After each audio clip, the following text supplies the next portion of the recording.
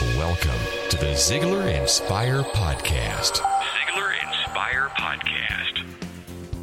Hi, this is Blake Lindsay. I want to give you a warm welcome to Zig Ziglar's Inspire Podcast. Today we are going to talk about forgiveness, specifically how to forgive yourself. Sometimes we are so hard on ourselves that it begins to affect our attitude and our performance. Let's listen together to Mr. Zig Ziglar as he discusses this subject. I'm a foodie and I enjoy learning about the process that brings great foods and beverages from idea to the table. And then I like tasting them and learning the nuances of what creates the most significant tastes, from coffee to cheese to distilled beverages. I did a tequila tasting in Mexico and recently bourbon. Heaven Hill Bottled in Bond bourbon really impressed me from the story to the taste. I grew up in Kentucky where horse racing and bourbon are famous, and I got introduced to Heaven Hill Bottled in Bond bourbon. It's produced by Heaven Hill Distillery, which has been and still remains family-owned since 1935. And I'm impressed with the bourbon's ultra-rich, smooth taste. And right on the bottle, it states that this bourbon is 7 years old, which is actually 3 times longer than what's required to be certified as Bottled in Bond. I feel with beverages, the longer the prep, the better the taste. Being a Bottled in Bond product means it must pass a list of 7 requirements that set the standard for this quality bourbon. So look for it at your local store. Heaven Hill reminds you to think wisely and drink wisely. When you've been blaming somebody else for your problems all of your life, and now all of a sudden you forgive them, you can no longer blame them. That means you're now accepting responsibility for your future. And that's the most important step you will ever take, accepting that responsibility. Because you'll discover the load is so much lighter that you can move so much faster. Marcus Aurelius put it this way: how much more grievous are the consequences of anger than the causes of it. I love what author Bill O'Hearn says in one of his little books. He makes the observation that imagine in life that you're given so many grams or ounces or BTUs of energy, and that every time you love somebody and are nice to somebody, you're given an extra portion of energy. Now, when all the energy is gone, that's the end of your life. And he said, imagine that every time you seek revenge and let anger control your life, that a double portion of that energy is burned. He said, in short, what you're doing is shortening your own life. Now, incidentally, that's exactly what the doctor says about it. You need to learn to forgive. In our society today, we need not only forgiveness, but we need to develop that little sense of humor to go along with it. I love the story of the lady who went in the grocery store and ordered a 25-pound turkey. And the butcher said, well, now, we don't have a 25-pounder, but he said, I can get it for you. She said, no, I didn't want to buy it. I just wanted to look at it. He said, well, why would you want to look at a 25-pound turkey? She said, I've been on a diet, and I've just lost 25 pounds, and I wanted to see what it looked like in one spot. Now, I believe, ladies and gentlemen, that we need to learn to laugh at a lot of things. Now, in this forgiveness bit and in life itself, we need to remember that in the process, the strong and the wise admit they have weaknesses. Let me say it again. The strong and the wise admit they have weaknesses. Now, that's an indication of a healthy self-image. You know, it doesn't bother me that I can't perform an appendectomy. As a matter of fact, there are over 50,000 ways in America to earn a living that I don't know how to do. Why should we get concerned about what we cannot do, ladies and gentlemen? Why not concentrate on the things which we can do? Admit when you have a weakness. Let me give you some examples. If you had a broken leg, you wouldn't hesitate to go to a doctor to get it fixed. If you had a serious drinking problem, if you're wise and strong, you will admit you cannot handle it.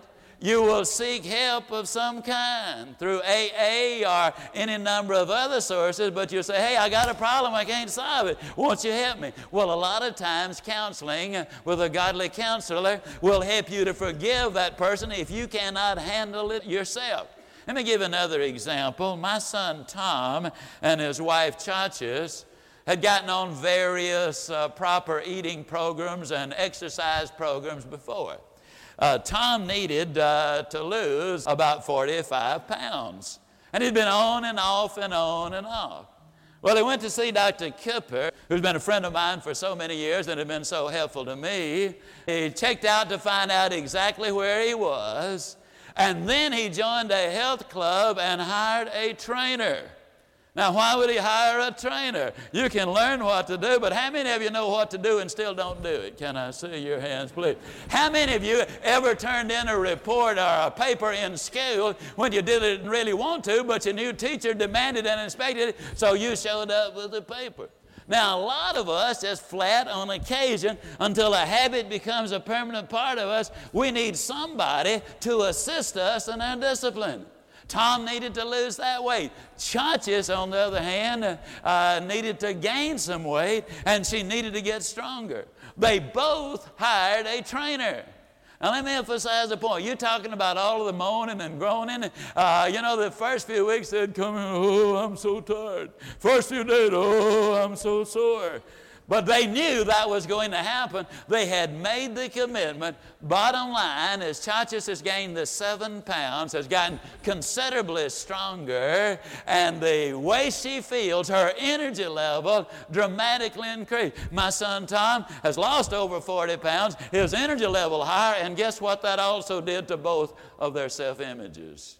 They had a problem. They said, I can't solve it. Won't you help?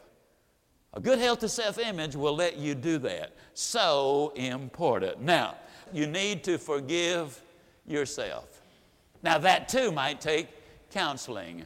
In the case particularly of sexual abuse, and especially of incest, the victim is often persuaded by the perpetrator it's all your fault. Well, let me give you this assurance. If you were a child when that happened, there is nothing on earth you could have done to have prevented it. There is nothing you could have done to have stopped it. If you have any guilt feelings, it is because the perpetrator planted those feelings of guilt and fear as the incidents were taking place. If you cannot forgive yourself, then you need to go and get some counseling and get that forgiveness. How important is your self-image? Let's play a game just for a moment. Let's pretend, and incidentally, the steps I've now given you will bring you right up to ground zero. You're no longer in the well, you're up to ground zero. But let's say that in this little game we're going to play, let's pretend that one morning as you're getting ready to go to work, the telephone rings. And the voice at the end says, Charlie, I hope I didn't wake you up, and I don't want to slow you down from getting to work on time. But I've been thinking about you, and I just wanted to call you and tell you how much I admire and respect you. You're the kind of person that I just flat enjoy being around. When I'm with you, I'm always encouraged and enthused. Charlie, if there were more people like you, we would have a much better world to live in. Man, if I could spend 5 minutes a day with you, I'd be able to turn this world upside down. Man, I hope you live a long, happy, and prosperous life so you can encourage other people as you encourage me. That's all I wanted to say, Charlie. Talk to you later, and he hangs up. Now, let me emphasize a point. The call was from a close friend. You knew he was sincere. Here's my question. What kind of day would you have? Would it be a pretty good day? Let me ask you a question. If you were a salesperson out making sales calls, would you be more enthusiastic, more persuasive, more committed, and do a better job that day? How many of you believe that you would? If you were a physician, would you be a better doctor that day? If you're an attorney, would you be a better attorney? If you're a school teacher, would you be a better teacher? If you're a mom or a dad, would you be a better parent? How many of you believe you would be better at all of those things after you received such a call, all right? Let me tell you why you would be. You'd say, well, I'm an asset to my community. I'm a credit to my profession. That old boy said so, and he is one more smart cookie. Now, you would not argue with him. He would have taught you nothing about being a better doctor, a better salesman, a better lawyer, a better parent, or a better teacher, but you would be better at all of them because all of a sudden the picture you have of yourself, that attitude toward yourself, has taken a substantial change. And when that happens, performance goes up. Wouldn't it be great to get a phone call like that? Man, I would be flying high all day long. Is there someone you could give a phone call to today? Someone you could encourage? Think about it and then go do it. This is Blake Lindsay encouraging you to live your life to the fullest. Ziglar.